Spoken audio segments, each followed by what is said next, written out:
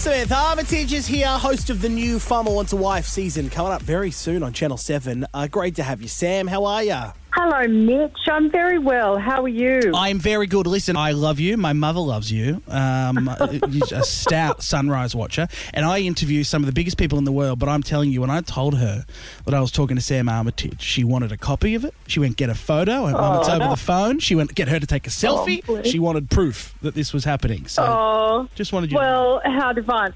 And you wouldn't want a photo at the moment. I'm just coming out of the paddock, so I don't look very glamorous. I certainly don't look very sunrise at the moment. Oh, no, forget that. That's old Sam. No, we like new, gritty dirt Sam. I think it's hot. Honest to God, I saw you in Stella or something you were doing.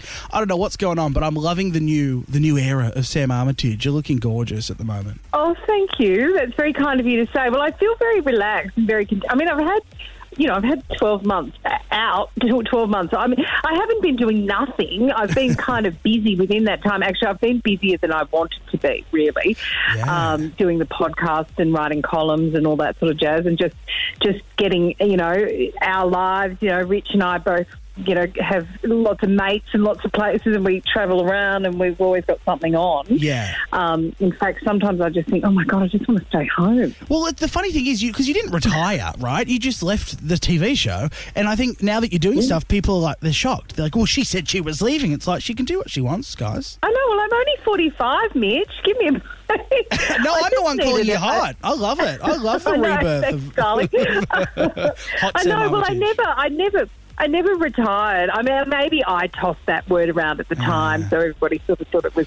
But it was never a retire. In fact, I've sort of joked about it being a semi-retirement, but it was not. I mean, I always wanted to work and be productive. All right, now I'm going to eat up all the time talking about your relationship. We should talk about the show in the 10 seconds we have left. Farmer Wants a Wife, Channel 7. Like I was saying, it's an institution. It's been around forever. Do you love doing this show? Because it just looks like a whole lot of fun. Mitch, it's really a cute show. It's really sweet. It's very genuine. I think of the reality programs, I think it's easily the most genuine, because I think our farmers really do deep down want to find love. And they've cast so well this year. It's a great bunch of blokes, and Paige, a woman, for the first time a female farmer, and she is a firecracker. You're going to love her. So it's really fun. I loved being a part of it. I loved filming. We filmed in the Hunter Valley. Beautiful. And it's just so beautiful up there. And it was a great crew. And on the first day, I was a bit nervous. I walked, because, I've always done news. Like, I'm a news girl. And then I moved into production. And so you sort of think, oh, my God, I don't know anyone. And I walked in, and it was like all the old cameramen I used to work with in the newsroom. It was like an old family reunion. So I knew half the crew, and they were all great people, and really it's just fun to be part of it, Can I say Farmer premieres on Sunday the 4th, and it's also my birthday.